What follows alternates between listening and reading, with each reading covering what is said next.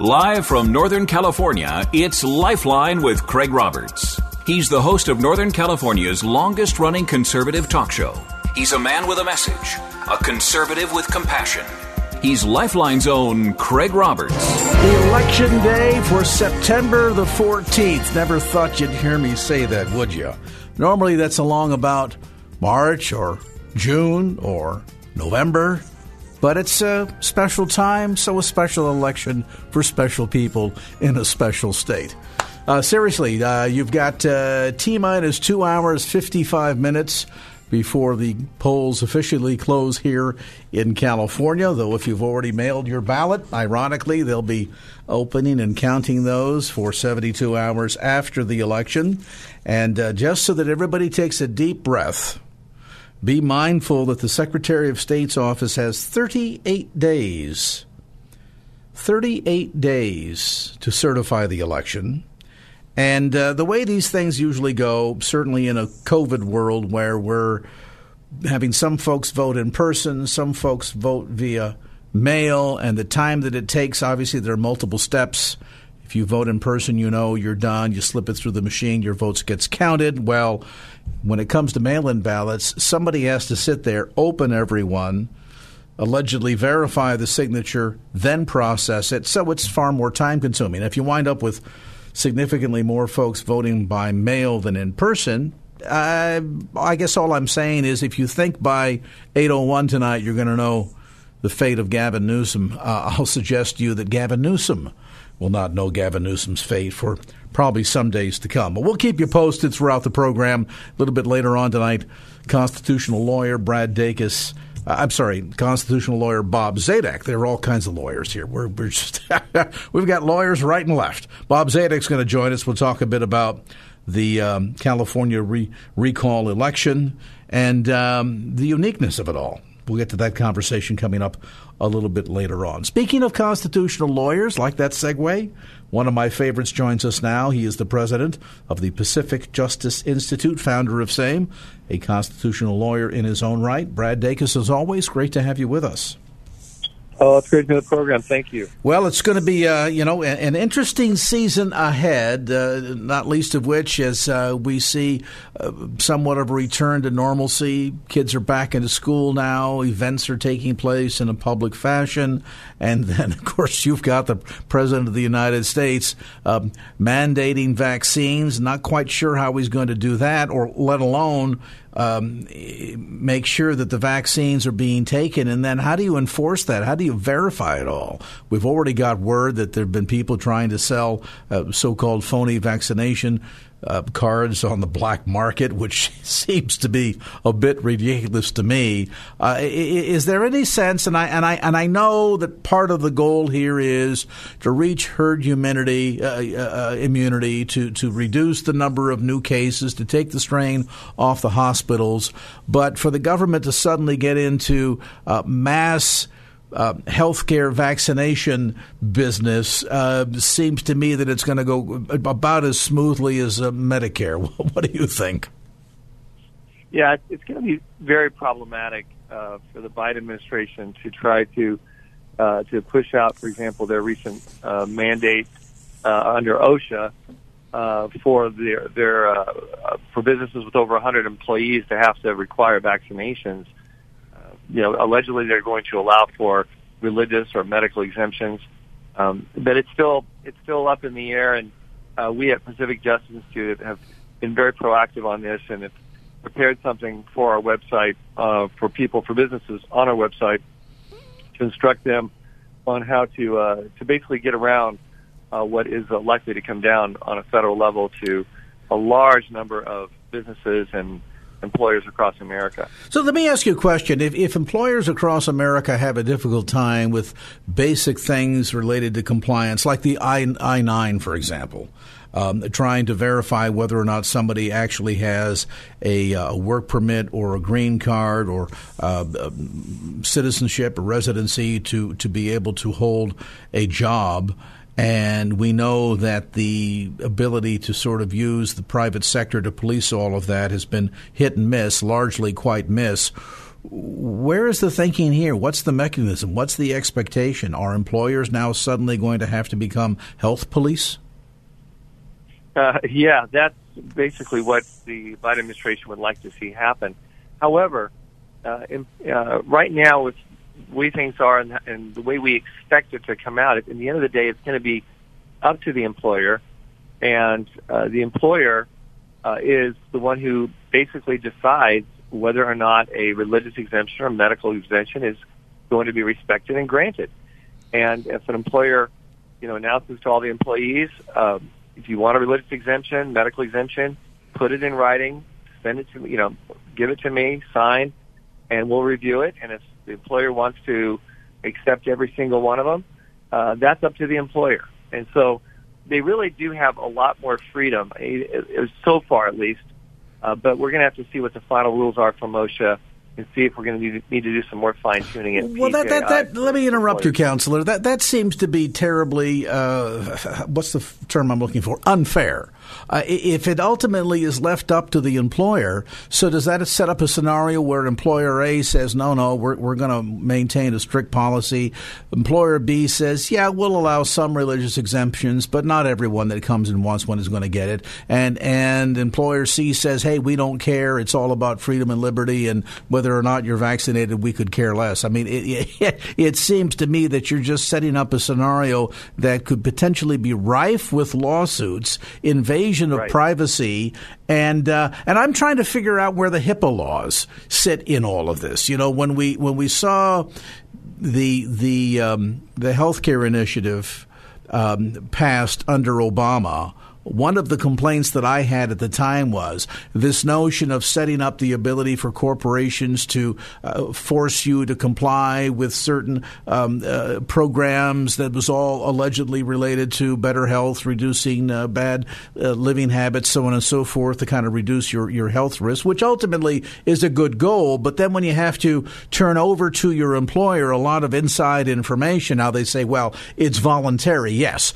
But if you don't volunteer the information, there are other penalties involved. And I wondered, how did they manage to incorporate that into the ACA and not get a big slap on the wrist in terms of HIPAA violations? And yet it's seemingly, Counselor, here we go again. I mean, who has a right to ask me whether or not I'm vaccinated, and particularly when it comes to an employer?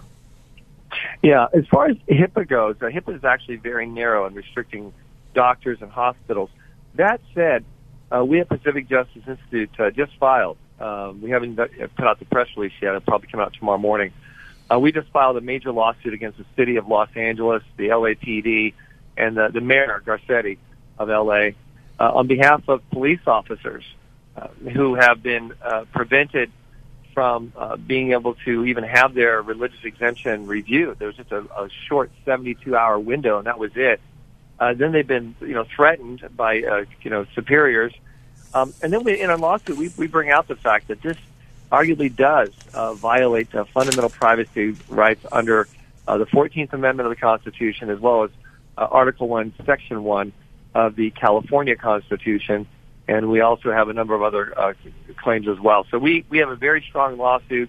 We just filed it, and we're going to hopefully have a great, strong pushback for the not only California, but also for others across the country. Now, question, the principal mandate here, of course, as handed down, is coming from the Biden administration, so that's at the federal level.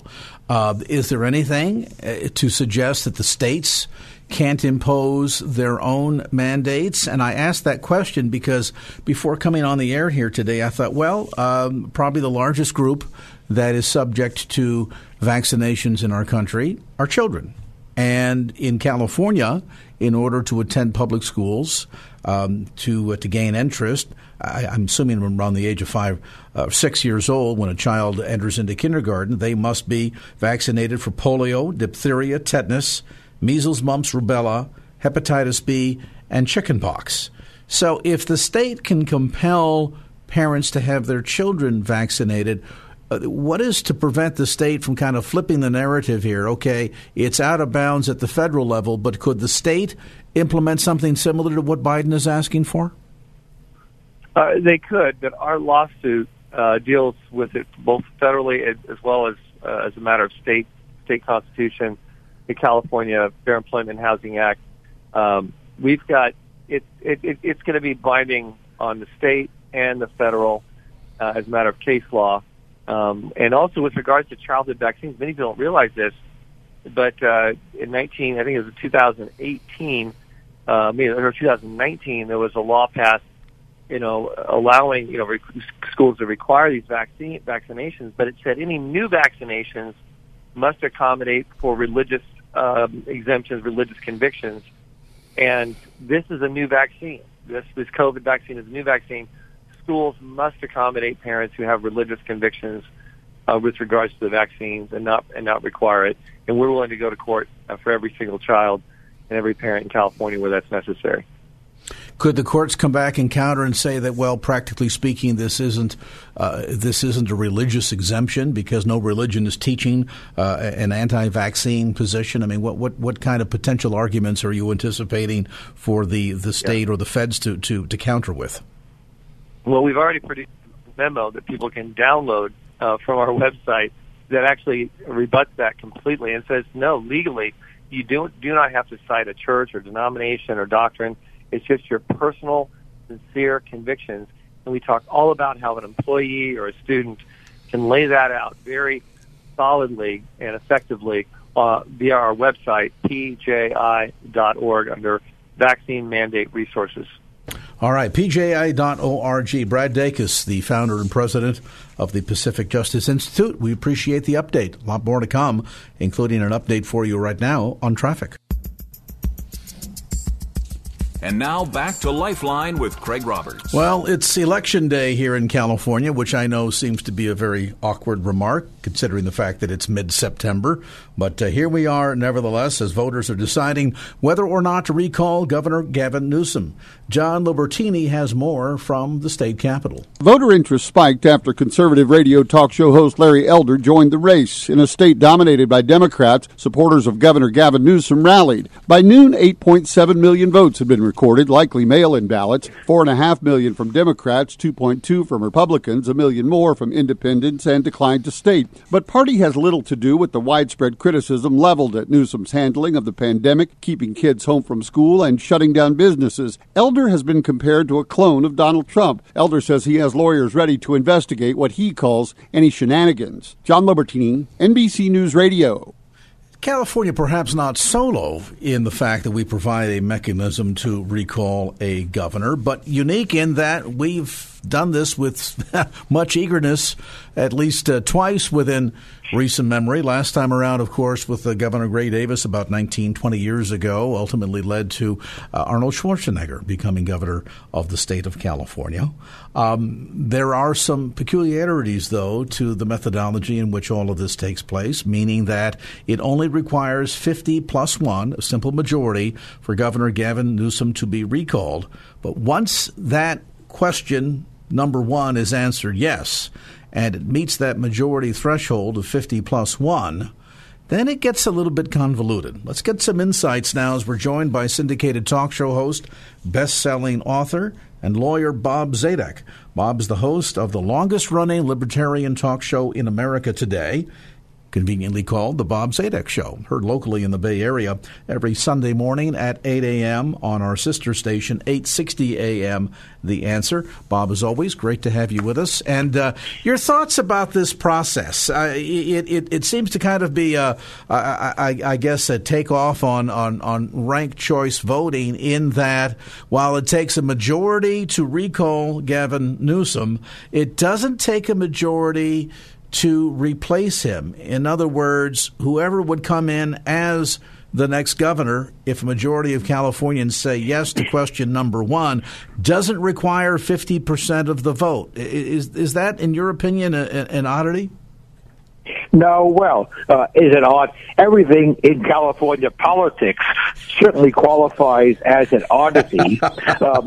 So you raise a very low bar. And by the way, you commented on the convenient name of my show. Of course, you might say it's the eponymous Bob Zadek show, which it is, no coincidence. But back to the matter at hand. I don't find it to be any more of an oddity than anything else in politics. And Craig, how could it be any other way? Let us assume that after 51% vote in favor of the recall against the governor, of course, and if you said then the next governor has to have 51%, we would probably go forever and not have a governor. Then what would happen? Would you have next in line be governor? That's kind of silly because he or she got no votes. Well, or would it be there's no governor? That would be kind of nice, actually, but it would be inconvenient to say the least. Or would it be that after Newsom loses with 51%, if nobody else gets 51% to replace him, then he stays in office? That would be bizarre.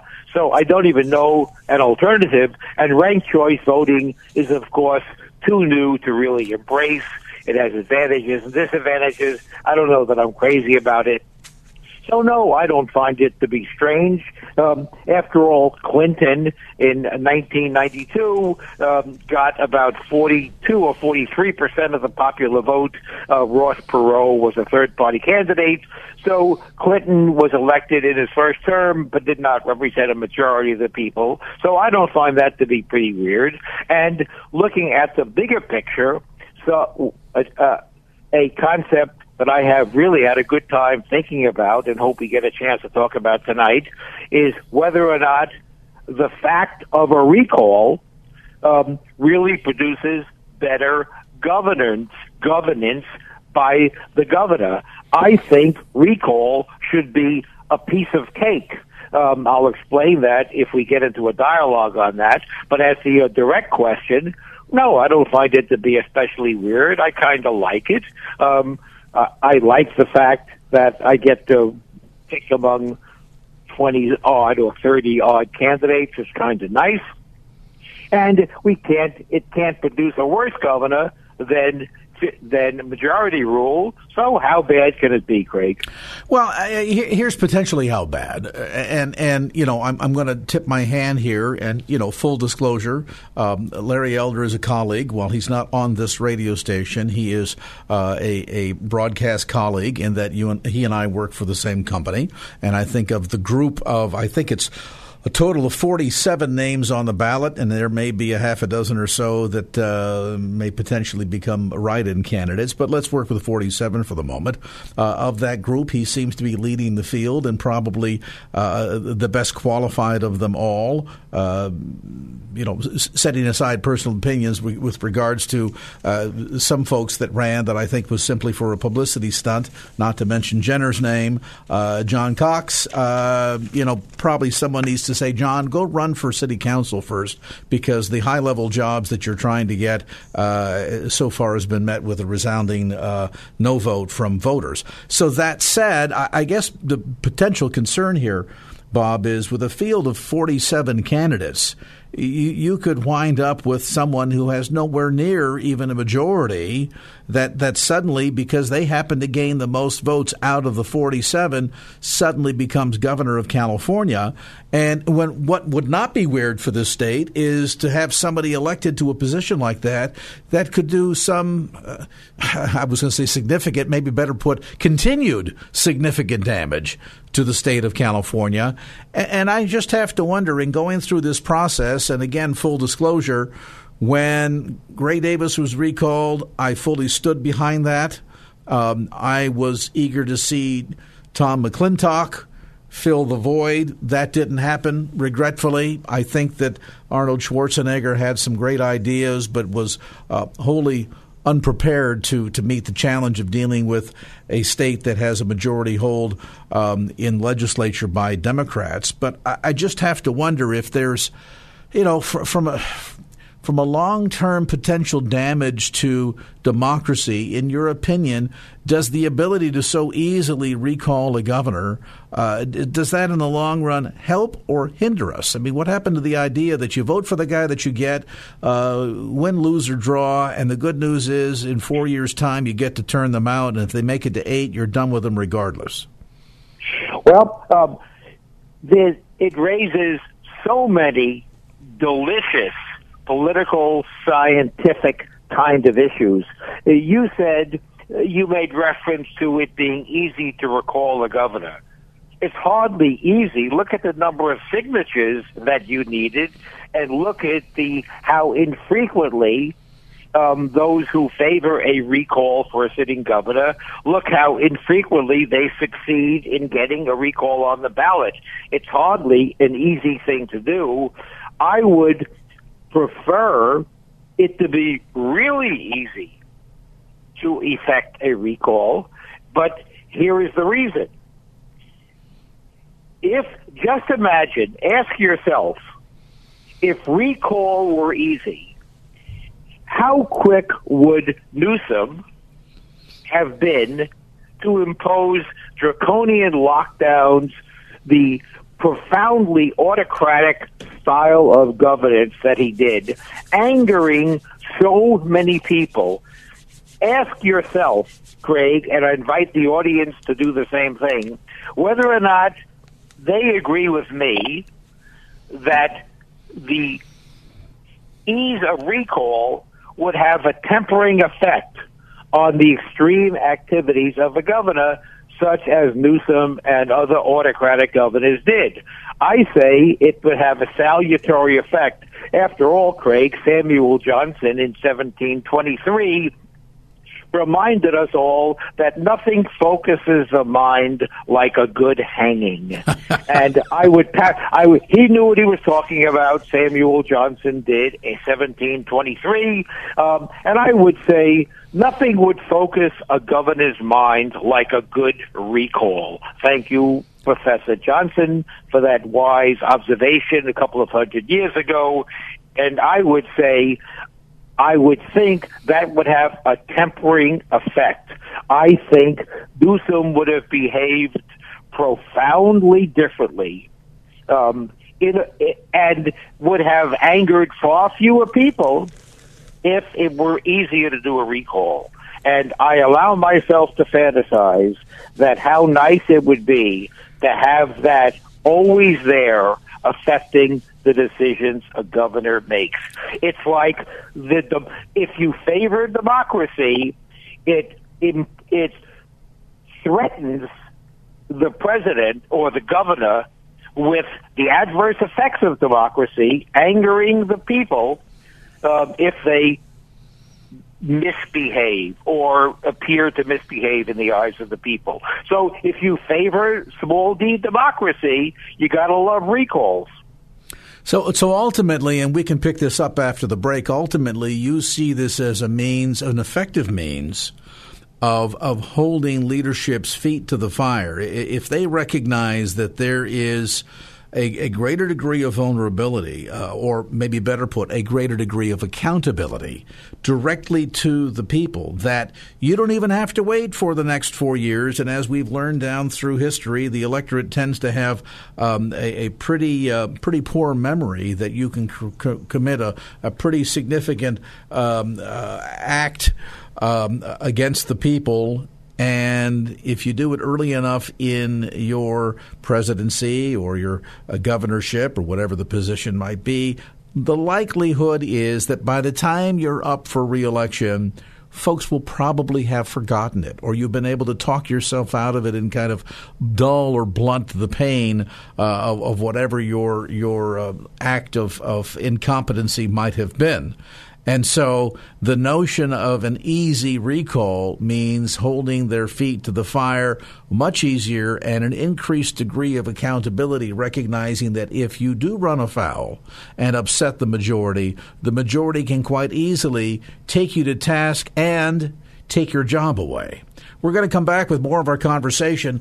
Bob Zadek been gracious enough to spend some time with us today. We're talking not just about the election and recall that's underway. By the way, we've got just about 2 hours and 22 minutes to go before the polls close. So if you haven't gotten to a polling place yet, want to urge you to do so. Polls in California close at 8 o'clock, and we'll have returns for you later on this evening or next week or next month, as the case may be, since the Secretary of State will have up to 38 days to certify the election, and with the overwhelming percentage of voters no doubt voting by mail, the time it's going to take to count up all those ballots will be a while.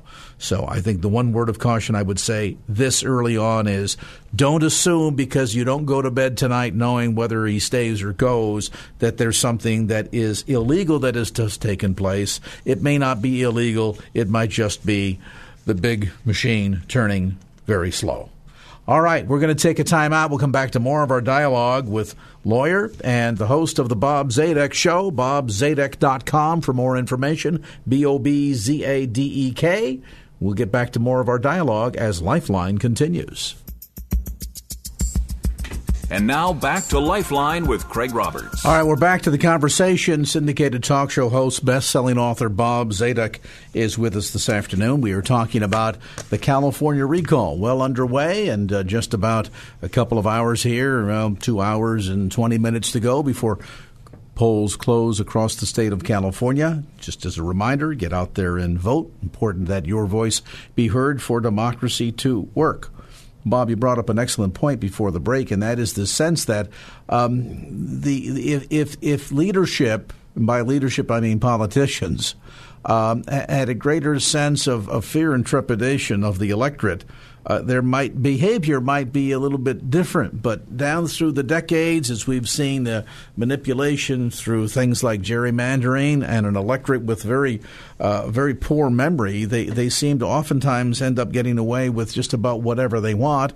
And you're suggesting that no, making a recall easier probably is the best thing for democracy. Then that raises the question, well, why stop with the governor? I've said since the beginning of this current recall, I think it's a great idea with one thing. We're recalling only one person, and the list should be 121, given some of the shenanigans that have been pulled by the California state legislature in recent years. Is there any kind of a mechanism whereby Californians could not only recall the governor, but just about any elected position?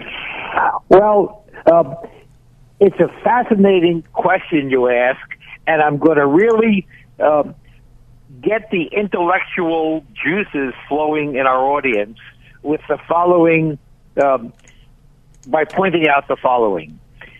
In Washington, we have members of the House who are elected for 2-year terms. It has been correctly observed people who are in the House of Representatives always have an election right around the corner. 2 years goes by fast, and they are always running for office. More about that in a moment. The Senate, on the other hand, has a 6-year term. Elections are far in the future. What does that mean? It means a senator can take the long view. A senator can do something unpopular for 4 out of the 6 years that he's in office or she's in office. It's only in the last 2 that they start to feel the presence of an election and better be more plugged into what the polls dictate. Now, in the House, you're always running for office, which means it behaves like a mob, and I mean that not with any judgment. It means that you have to, when you're always running for office as an elected official, you have to pay attention to the current, what people are talking about today. In other words, the impulses of the majority, because they're going to be voting in no time, and you better respond. And therefore, the House of Representatives is more reactive to what the public at large is thinking, rightly or wrongly. Now, which model do you prefer for a governor? Do you want a governor who is elected only for a 2-year term and therefore is constantly running for re-election? And what that means is everything they do better make 51% of the people happy, even if they think it's the wrong governmental decision? Or do you want a president, a governor, let's say, who has a 6-year term, who less frequently runs for office, can do things that he or she thinks is in the best interest of the state, even though most of the public doesn't agree with them? Both models have something going for them, and both models have something wrong with them. If you say, I want a governor who is going to always be responsive to 51% of the people, according to the polls, that's what I want. That's like the same crowd who favors that would favor a recall. It means the governor is always running for re-election, and which means he's not going to piss anybody off because election is right around the corner. So it is a legitimate question, and people who are reasonable can disagree on whether you favor the people, the voters, small d democracy, and make the governor always be responsive to the people, even if he thinks or she thinks it's the wrong decision? Or do you want somebody to be a thoughtful, wise person sitting up there in the shining city on the hill, up there in Sacramento, doing what he or she thinks is best, even if it's going to anger the public? Pick what model you like, and that will tell you how you feel about recall. It's, in my opinion, a very helpful way to work through in your own mind what your view of government ought to be. Bob Zadek with us tonight. We are talking not just the recall, but once we come back from a timeout, I want to pivot to another hot topic. Recall certainly on the top of mind of all of us on this Tuesday election day. But another issue, we touched on this earlier in tonight's show, that is vaccine mandates. Just how constitutional are they, really? We'll get to that discussion with us, best-selling author, syndicated talk show host Bob Zadek. Check out his program, get information about guests, podcasts, other resources available at bobzadek.com. That's BOBZADEK.com. The program, Sunday mornings, 8 a.m., one of the best thoughtful programs featuring thought leaders, newsmakers, folks that really bring some insights into the backstory of news that the big talking heads are just afraid to touch. Catch his program, Sunday mornings, 8 o'clock, locally here in the San Francisco Bay Area on 860 AM, The Answer. A timeout, back with more of our conversation with Bob Zadek as Lifeline continues. And now back to Lifeline with Craig Roberts. Well, as you've heard, in recent days, the president announced mandates for companies that have more than 100 employees, mandates for vaccines. Hundreds of health workers, though, are pushing back. San Diego County, for example, many of the employees there, healthcare workers, are seeking religious exemptions to the COVID-19 vaccine, as Eddie McCoven reports. According to the San Diego Union Tribune, Sharp Healthcare has received more than 700 religious exemption requests, while UC San Diego Health has received more than 600 and Scripps Health has received more than 400. Those seeking the religious exemption must explain how mandatory vaccinations violate a specific religious belief. Those with the religious exemption would not be subject to termination or other disciplinary action for not getting the vaccine. I'm Eddie McCoven, NBC News Radio. Certainly facing difficult and challenging times with the impact of COVID, but let's turn to the constitutionality of all this. And toward that degree, Bob Zadek, your thoughts. Clearly, the president is going to be facing a uphill battle as folks push back on the so-called mandate. Some have argued this is better left up to the states, and I'm not even sure at a federal level how they think they're going to create the kind of mechanism to not only dispense all of this, but to police all of this.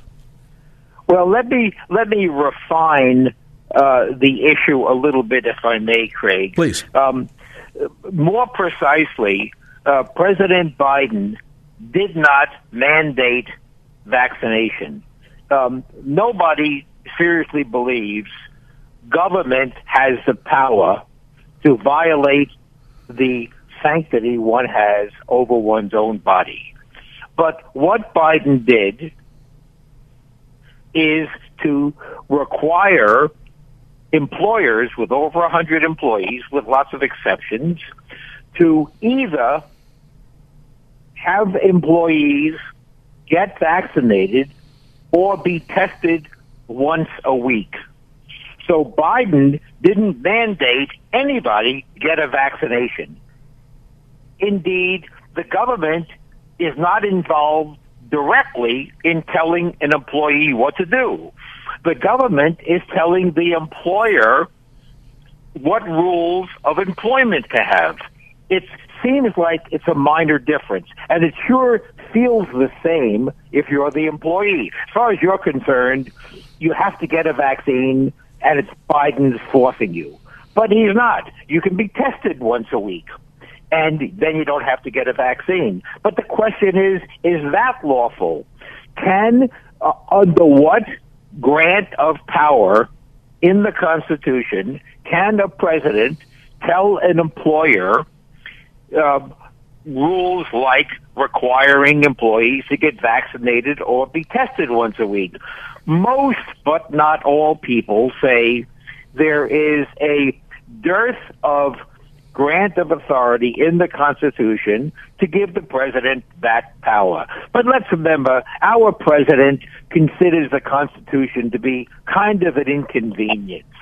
And the president, if you recall, when the president asked CDC to maintain the ban on evictions, the president said, well, I know that almost everybody says it's unconstitutional to do that, but by the time the courts get around, we will have accomplished what we wanted anyway, so no big deal. My opinion, that was pretty gosh darn close to being an impeachable offense. After all, he's supposed to protect, honor, and defend the Constitution, and he's thumbing his nose at the Constitution. But that's for another day and another show, perhaps. So the president did not require vaccination. On the constitutional issue, there is one sort of relevant Supreme Court case. It's known in the trade as the Jacobson case, decided in Massachusetts. In that case, the state of Massachusetts, as I recall, during a smallpox epidemic, if I'm correct on the disease, it imposed a fine of $5, which was more valuable then than it is now, a fine of $5 if you didn't get vaccinated. And that fine of $5 was held to be constitutional at the time. Many people, there's a profound disagreement on whether that reflects the Supreme Court's endorsement of compelling vaccination. So in reality, there's no clear precedent one way or the other. So we don't really know about the constitutionality. Most people suspect that the government cannot mandate vaccination. Now, of course, school children cannot attend school unless they are vaccinated for about 7 or 8 diseases. But once again, that's not mandatory vaccination. That's mandatory vaccination only if you want to attend a public school. And that issue, everybody assume that issue is not because of the nature of those diseases, that nobody really has questioned whether or not requiring young children to be vaccinated before they enter the school system. Nobody really questions the constitutionality of that. And the question is whether that precedent can be extended to adults. Most people believe that it cannot, but there is not a definitive question. But certainly in public opinion, the argument for requiring adults to get vaccinated is kind of flimsy. And as you may have heard, because there's been a lot of debate in public, people say, hold it. If you maintain that once you're vaccinated, you're protected against disease, then why require masks? Because who are you protecting? You're not protecting the vaccinated because they can't get the disease, you have just told us. So doesn't that make the requirement that people wear masks to be utterly hypocritical? Kind of an interesting conversation, and it ties some people up in knots trying to defend the two principles, but that's more abusing, I think, than constitutional. Well, what of the idea of this kind of overreaching burden, setting constitutional questions aside for a moment, and clarifying to your point that it really shifts then the burden on business, so that if you have 100 employees or more, you either need to make sure that they are vaccinated or you need to make sure that they are getting their proper testing. It would seem to me that suddenly turning the local HR department into the medical supervisor would be an extreme burden on any business, 100 employees or not. Craig, you and I have had this conversation, somewhat like this conversation, more than once. I was invited on your show once, and we had a chat about censorship, Facebook and censorship, and whether Facebook can censor. After all, what about free speech? Well, the Constitution says government, I'm simplifying, cannot censor speech, but private business can do what it wants, and that's kind of the principle.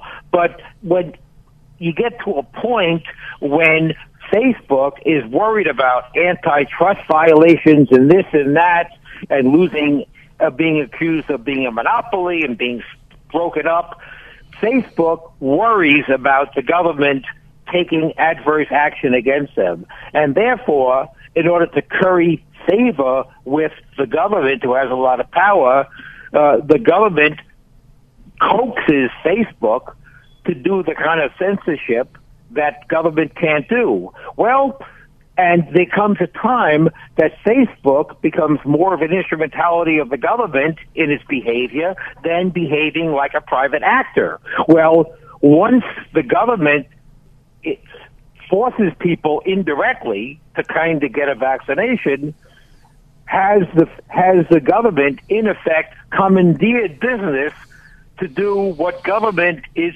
not allowed to do? And that's a delicious question.